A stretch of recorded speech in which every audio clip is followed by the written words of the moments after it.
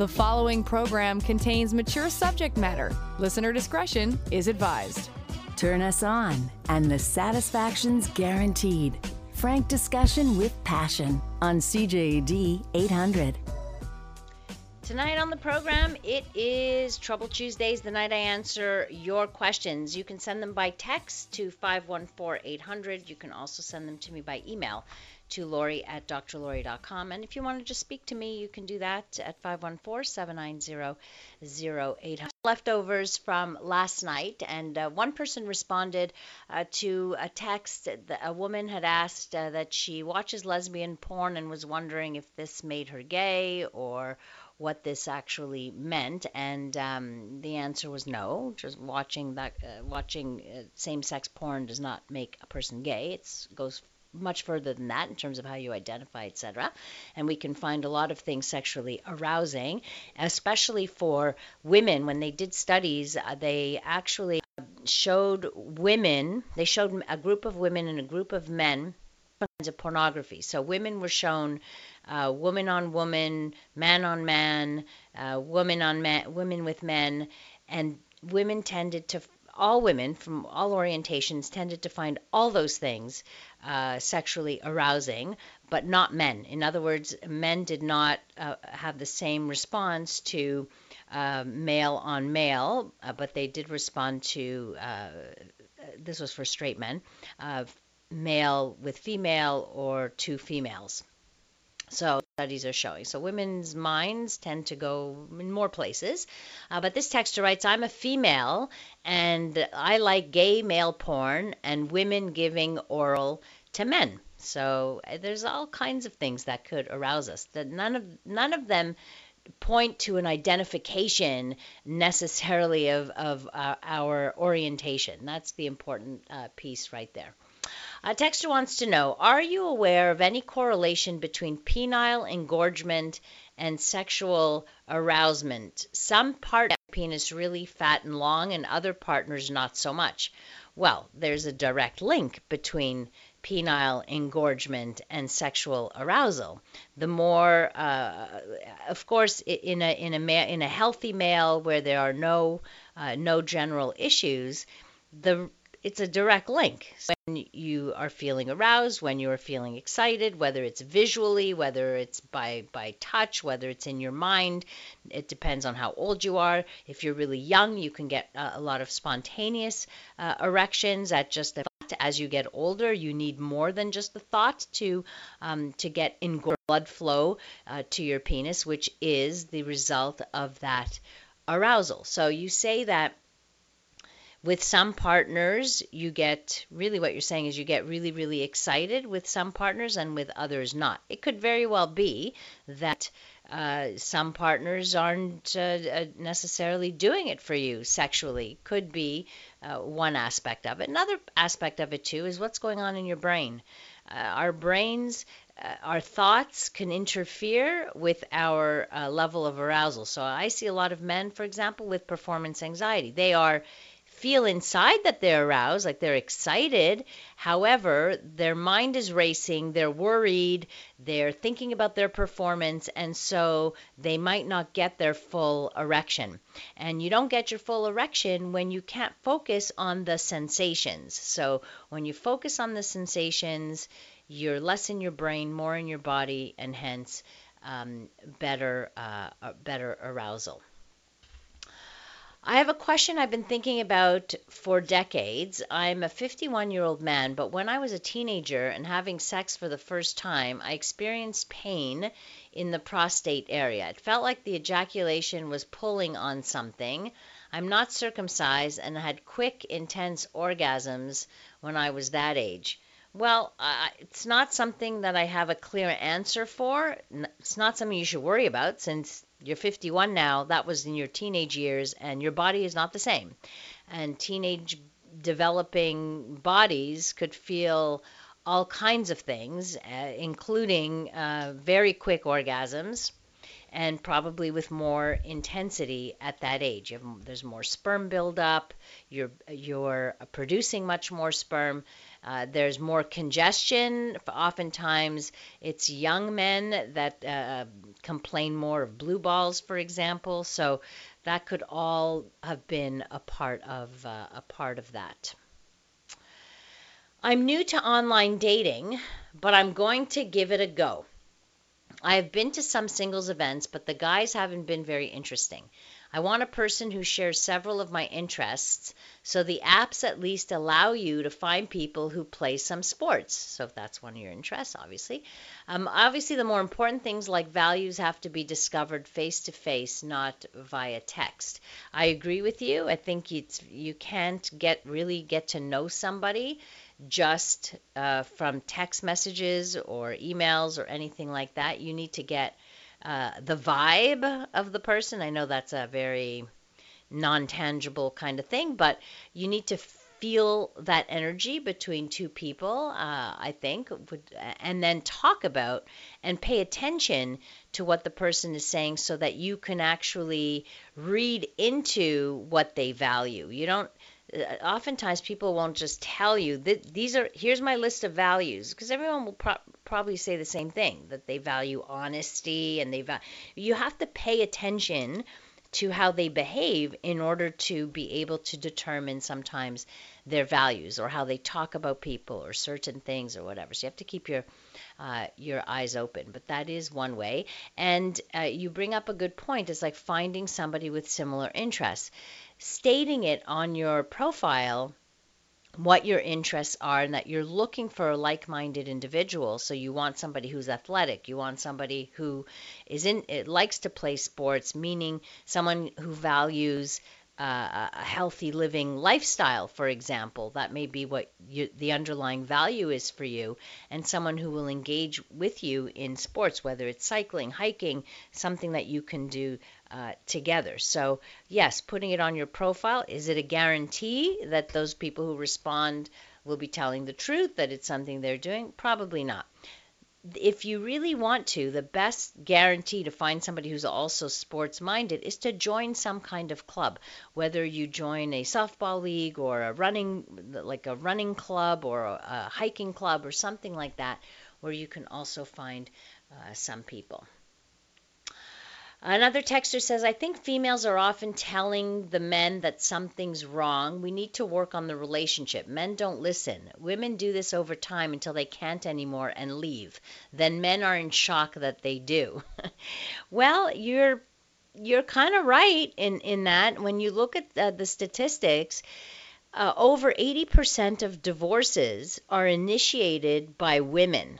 And oftentimes what I hear, at least in my practice, is exactly that. It's like they give chances and they say what they need, they ask for what they want, and then the partner says okay, and then they get better for a while, and then she lets it go, and then it comes up again, and then over time, like it could be over years, the span of years, it might just be one more time that they just can't do it anymore, and so they call it quits. And the men are surprised because there wasn't like one major event, right? Like it's not like, oh, she caught me cheating, or there was one big thing I did, or anything like that. And to them, it was like, well, everything kind of blew over and everything was fine. So I thought everything was fine. And so there's a big shock when she finally says, like, I can't do this anymore. And because oftentimes the communication is poor, and what ends up happening is instead of having that or going for help or really learning how to hear each other, over time, the one partner just starts to retreat and move further and further and further away from the relationship. And then so much distance is created that for them, they're done. There's nothing left to give anymore. So that's a pattern that I do see. Is that how it works all the time? No, but that is definitely a pattern that I see. Coming up, a question about safe sex between two women. We'll talk about that coming up after. A safe place to work out the kinks in any relationship. It's Passion with CJAD 800's Dr. Lori Betito. Trouble Tuesdays tonight. I answer all your sex questions and relationship questions. 514-800 to text in or call in 514-790-0800. Some people have preferred to email me, and that's just great too. You can email me to Lori at drlori.com, or if you just go to my website, drlori.com, you can fill out the form there, and I will be happy to answer your questions. This one by text. How does safe sex work between two women? Just realized I've never really thought of that. That's a very good question. So the recommendation is that women use what's called a dental dam for oral sex. Basically, you're talking about a piece of latex. So you can actually take a condom, a non-lubricated condom, cut it, and then put it over the vulva when practicing oral sex. Now, ask me how many women actually use dental dams, and I'll tell you very few. So a lot of the sexually transmitted infections are transmitted through bodily fluids. So if the best thing is obviously to get tested beforehand to make sure you don't have any of these sexually transmitted infections to transmit through vaginal fluids, for example. The other thing, though, that you cannot, and this is you can't protect against, and this is for straight couples as well as gay couples, is herpes and the human papillomavirus, which are both transmitted through skin-to-skin contact. So if your partner has it and there's rubbing of genitals, then you can't really protect yourself, and you need to know that a huge portion of the population, for HPV at least, will have contracted it to some point or have come into contact with it, but it usually disappears on its own unless there are warts or whatever that have to be burnt off. The problem is that because oftentimes it's asymptomatic, you don't know that you've got it, and you don't know whether you have the dangerous strains of HPV, which can lead to cervical cancer, which is why it is absolutely essential for sexually active women, straight or gay, to regularly have Pap tests done. Pap test is they just take a little sample of the cervix, they check the cells. If the cells come back as questionable or abnormal or precancerous, they remove them. That, they have found, is due to the human papilloma virus. So, but 70% of the population, that's the last number that I saw, pretty much will have it at some point. So most of it goes away, but there are a couple of strains that can lead to cervical cancer, penile cancer. So these are things that we have to watch out for. But safe sex for lesbians, if there are any lesbians listening, how often do you use barrier methods, for example, to practice safe sex? Like what do you do? I'd love to hear. But anyway, dental dams, I don't hear that they're used that often. You don't see them at the pharmacy very much either. All right. Good evening, Dr. Lori from an emailer. Tonight's show was exceptional. That was last night's show. We had our boys club on. Your show had me thinking. My girlfriend is away for a month in Sweden visiting family. I am divorced. Married when I was 21, lasted 12 years, dated after that, few lasted a year or less, one lasted 5 or 6 years, then got into another long-term relationship, another 12 years. See a pattern?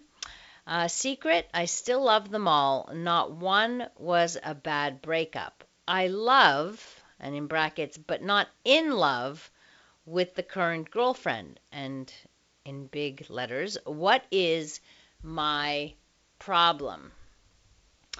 Okay, well, good question. What is your problem? The first problem I see is how we define I love, but not in love. That's that phrase, I'm going to tell you right now, that's my biggest pet peeve. To hear that phrase, I love you, but I'm not in love with you. Well, what does that mean exactly? Are we comparing the in love to the first 6 months of a relationship where you can't get your hands off each other, you're thinking about each other, you have butterflies in your stomach, all of that? That's the in love. That's the in lust stage of a relationship. But we tend to see this as in love.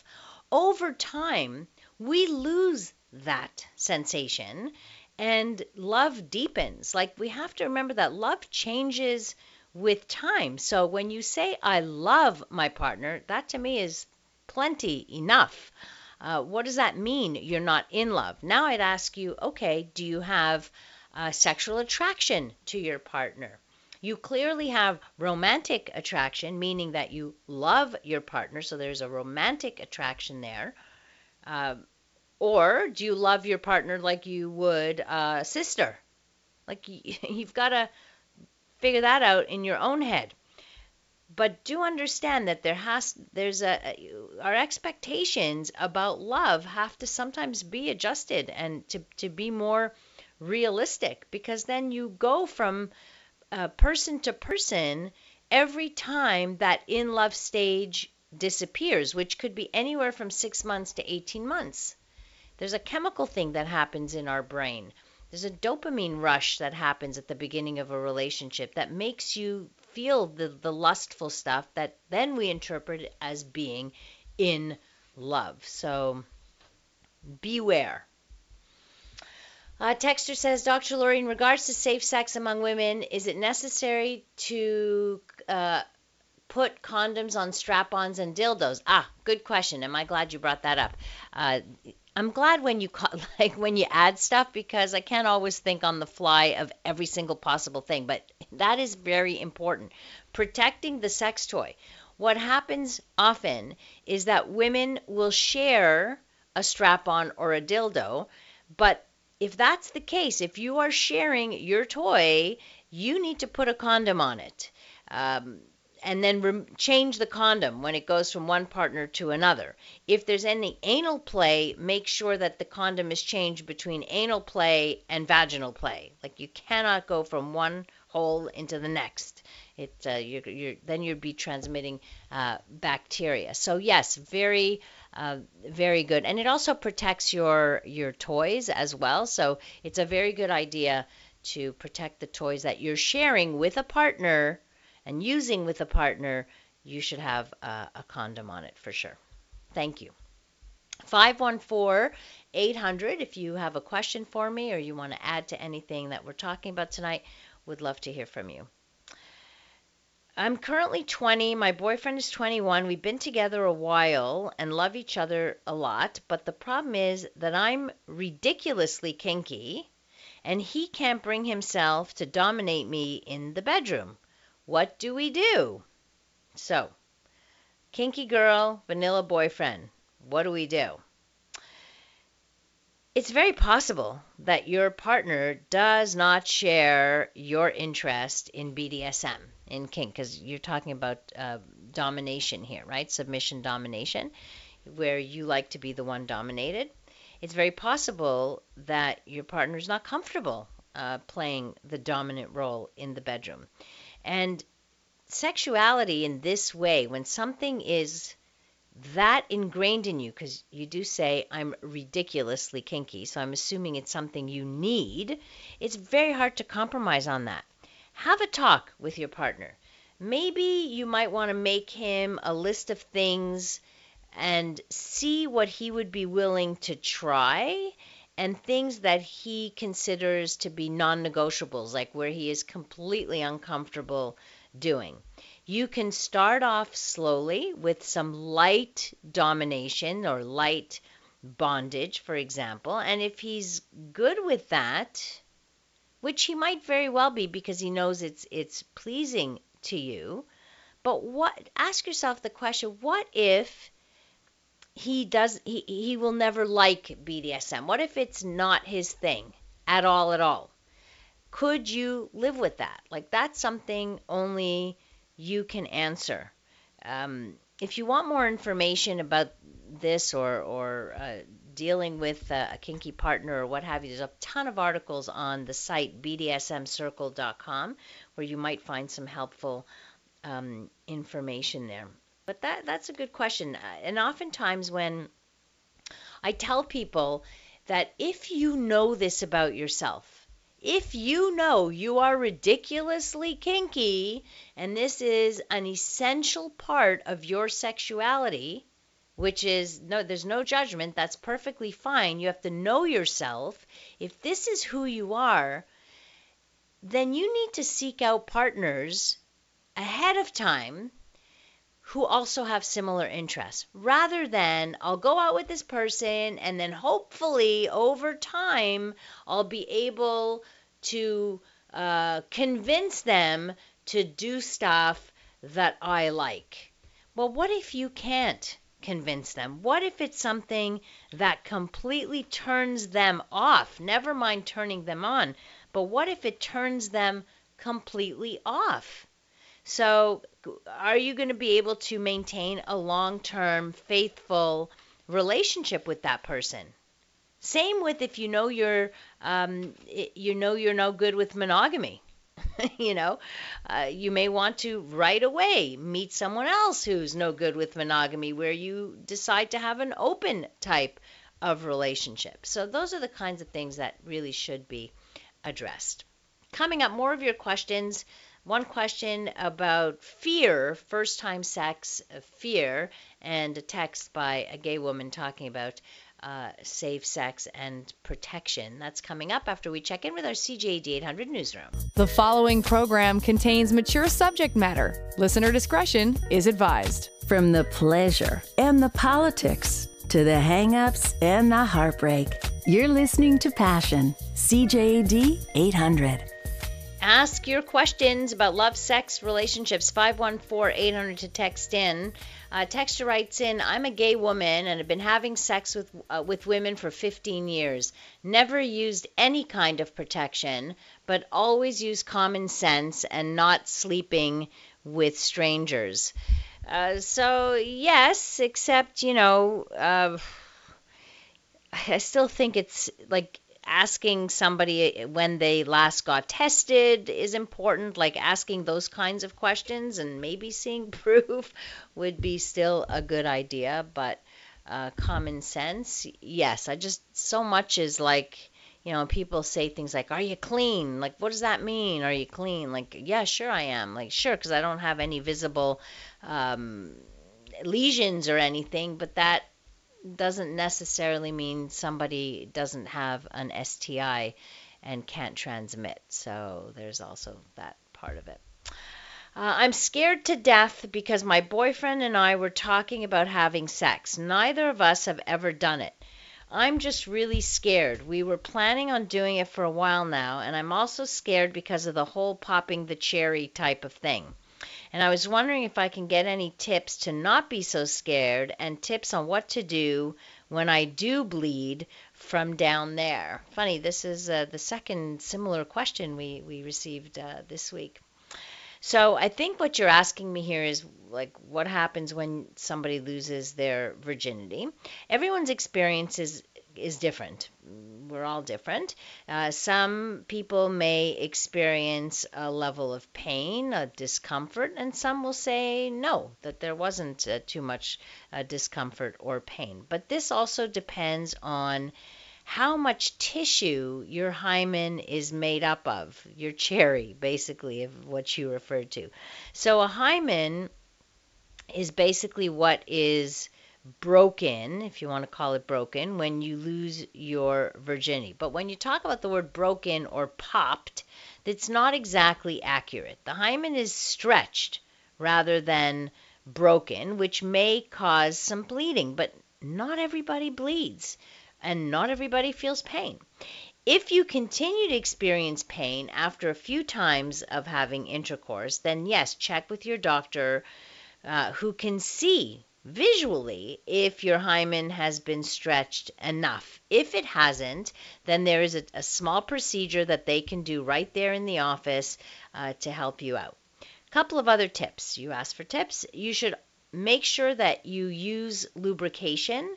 So we naturally lubricate, but it will enhance the experience and will make it easier, especially if there's a little bit of nerves, to use an external lubricant, which you could buy at a pharmacy, a sex shop, online, wherever.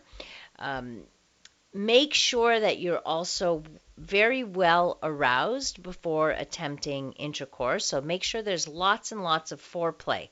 So lots of arousal before you get there. If you bleed a little bit, it's nothing to worry about. We're not talking about bleeding like you're getting your period. Okay? Spotting is more the word than bleeding. So you might want to just protect your sheets. For example, you might want to put a towel down. After sex, you still may continue to spot a little bit, so you may need to wear a panty liner to protect your underwear. That's it. So yes, intercourse may be a bit uncomfortable the first time, but it should not continue to be painful over time. If it is, talk to a doctor, talk to a professional about it. And don't forget about protecting yourself from pregnancy, because yes, you can get pregnant the first time. This is one of those teenage myths that, oftentimes they think, oh, you can't get pregnant the first time you have sex. Yes, you can. And protect yourself as well from sexually transmitted infections. So talk to your doctor about using birth control. Talk to your partner about using condoms. These are all things you should be thinking about and discussing before you have sex, which I think is important. If you're able to have these discussions, you'll have a better sex life and certainly better communication with your partner. Due to over masturbation, my right testes is shrinking. Also, my scrotum looks small. What can I do now? I also have a problem of EDPE and less muscle mass. I'm not sure what's going on here, because there are many possible conditions that can cause like testicular shrinkage or atrophy.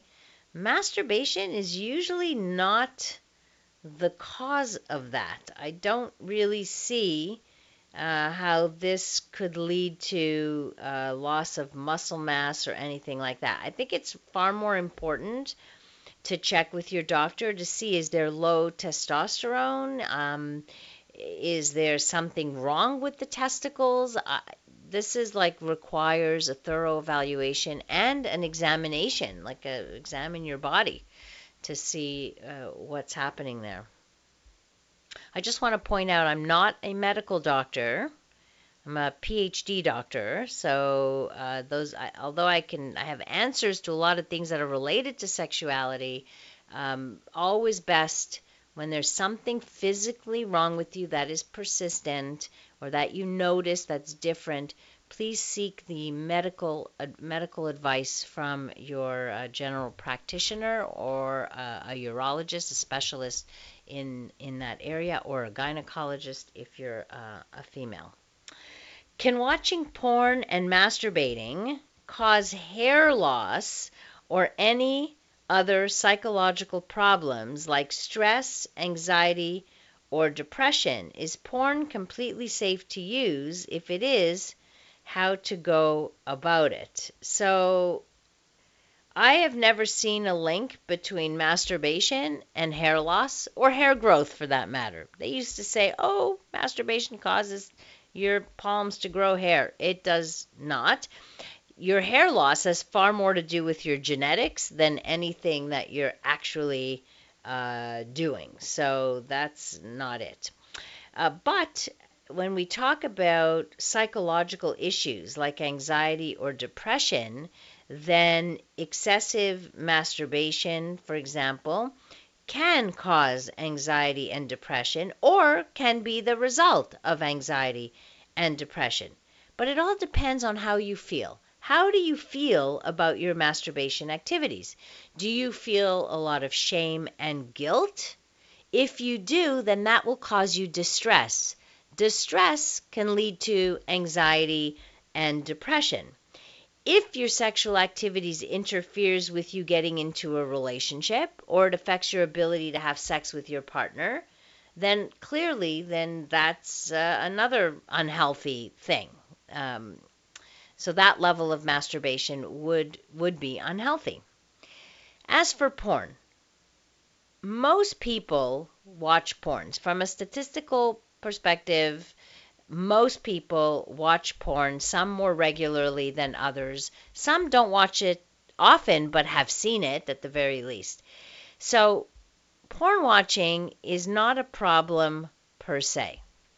But once again, just like excessive masturbation, if you watch it to excess and it impacts your life negatively, then yes, there's a problem. And maybe talking to a professional would certainly help you. So just the fact that you're writing kind of tells me that maybe you're not so comfortable with your own activities. So that's something that you may want to look into. I am a nurse who works with stroke patients. Stroke can have a devastating impact not only on physical function, but on one's self-concept and body image and how one feels as a sexual being. There's a great deal of reluctance on the part of patients, spouses, healthcare professionals to talk about sexual function and resumption of sexual activity following a stroke. We are so focused on addressing the physiological and basic functional aspects that we often forget about the impact that it can have on one's sex life and ultimately one's quality of life. This is especially important in younger people. This is a good topic to discuss on your show. It would be great to have an expert on who talks about rehabilitation for stroke victims, but it's not just stroke, it's heart attack, it's any condition can have an impact on your sex life. And unfortunately, I think you're right, doctors don't talk about that aspect, which is very important even in the healing process, because it connects you to your partner. It can help reduce pain. You just have to find ways of doing it. There's a chapter in my book on specific disabilities and resuming sexual activity. So anybody interested, the Sex Bible for people over 50 does touch on that topic if you're interested. All right, talking about, there's all kinds of questions happening here. More period questions, sperm questions, all of that after we check in and see what's going on the roads. Passion with Dr. Lori Betito on CJAD 800. Now, here's an interesting question. Can animals get STIs and could it kill them? So my first response to that was, from a human, please tell me no. That's not where you were going with this. But then just a quick search, because I really didn't know the answer to that. Do animals get STIs? But apparently so. Apparently so. Sexually transmitted diseases in animals and humans have a historical relationship. According to this article, 2 or 3 of the major STDs have come from animals. We know, for example, that gonorrhea came from cattle to humans. Syphilis also came to humans from cattle or sheep many centuries ago, possibly sexually. So maybe when bestiality was something and not outlawed. I don't know. HIV can be acquired from the blood of chimpanzees. And actually, I knew somebody when I was doing my doctorate who was doing her doctorate with me, and her research was using the little macaque monkeys, and the monkey scratched her and she developed simian AIDS.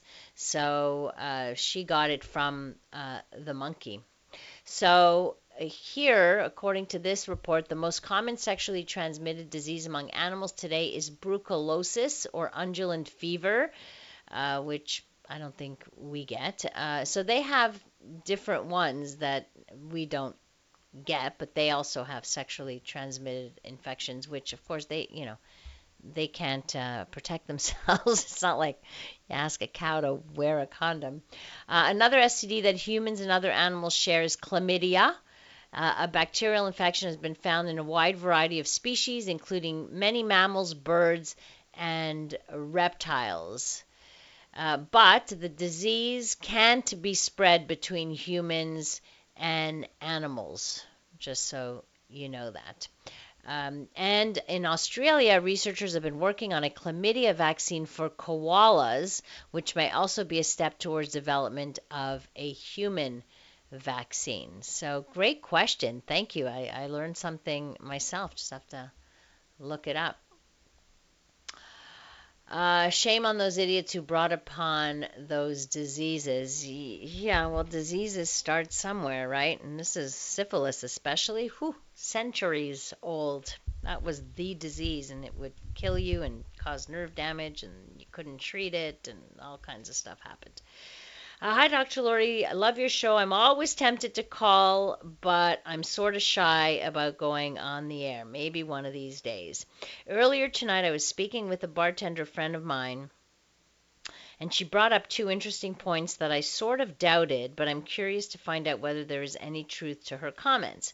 First, she stated that when she is on her period and she handles a draft beer by the glass and not the handle, the beer will go flat very quickly. She said she thinks it is due to an increased acidity while menstruating. Have you heard of this, or do you think it has any validity? My argument is that she's not touching the beer and only the glass. Second, she said that men can change the taste of their sperm by eating certain foods and that eating fruits will make their sperm sweeter. Any truth or foundation to this statement? So, first statement, the first question is about handling draft beer. That's a question for Dr. Joe Schwartz, I think, our chemist here. I have never heard of that. I don't know if anybody else has ever heard of that. But if you have, please let me know. I'll have to do a bit of research on that. As for tasting changing the taste of sperm, absolutely. That you can find research on. Remember that whatever you put into your body comes out of your body. And yes, you can change the taste of your fluids, the smell of fluids, the taste of fluids. So eating sweeter fruits, for example, like pineapple, that can change the taste of semen. There's that element. There's other things that make the semen more pungent, like asparagus, garlic, things like that, which also has the same effect on women's bodily fluids. So there's that to consider as well. And there was a study done too that showed that a more plant-based diet or vegetarian diet also has another effect on sperm and taste. So apparently vegetarians taste better is what I heard. No way that any acid or anything is going between the glass and the beer. That's what I figured, but would love to hear from somebody who studies chemistry or anything like that to know. I wonder where that even came from, or if that's just kind of an illusion or something. I don't know. Sorry, Dr. Lori. Quote, sex acts with animals are legal in Canada so long as there is no penetration involved. According to a surprise ruling issued by the Supreme Court, the determination stemmed from a case involving a British Columbia man convicted of 13 counts of sexually assaulting his stepdaughters, including one count of bestiality. I'm not clear what the sexually assaulting of the kids have to do with the bestiality. As far as I know, sex acts with animals are not legal, but we'll have to look at that. I'll have to look into that a little bit more to give you the facts. It's I've always thought and read that it was illegal, and that it I mean, what would be considered a sex act with an animal if not the involvement of some kind of penetrative something, right? So I don't know. The whole thing makes me wanna like ugh. That's all I like. That's the only sensation I have. Ugh. All right. Another texter writes, it's just a coincidence that she keeps noticing, possibly. Maybe it has something to do with her eyesight and her period. I don't know. Something to that effect. Could be. I love your show. Would love to find out stats on the amount of people who end up divorced, who have been living together before marriage and may or may not have children. So past research has shown that if you live together first, you have an increased risk of divorce. But what's your goal? Is your, like, do you live together towards getting married, or, and also where are you living? Because in Quebec, you have the highest number of children living in homes with unmarried parents than anywhere else in the world, pretty much, or at least North America. We are the capital of living together here. So it's really hard to know, like, which ones end up separated, or if there's a difference between those who live together and those who don't, because I think we have more people living together here than people who are in fact married, and that's in Quebec, which I find quite fascinating. That's it for your questions. By the way, you can send them to me anytime during the week. Don't wait till Tuesdays, because I do answer them at the beginning of every show. So if there's something that you have a concern about or you want to ask me about, don't be shy. Just send them to me to Lori@drlori.com. Tomorrow night's going to be really interesting. We have a split panel. You know, we have our guys usually on one night, and we have girls on another night. Well, this time we have 2 girls, 2 guys, or 2 women, 2 men, who will be discussing all kinds of different topics. I'm very excited for that. That's we haven't done that in a very long time. So we'll see how it goes. And then you can watch us live on Facebook. If you want to get notified whenever we do go live, if you go to my Facebook page, Dr. Lori Betito, so DrLaurie Betito, like the page, they'll send you you'll get a notification every time we go live. Thank you so much for spending time with me, and thank you for all of your questions. Thank you to Dave Simon, who's back today at least, as our technical producer. If you want to connect with me, you could do that on Facebook or through social media, Instagram, Twitter, etc., at Dr. Lori Betito. Coming up next here on CJAD, the CTV National News. Have a wonderful rest of the evening, and remember to live your life with passion.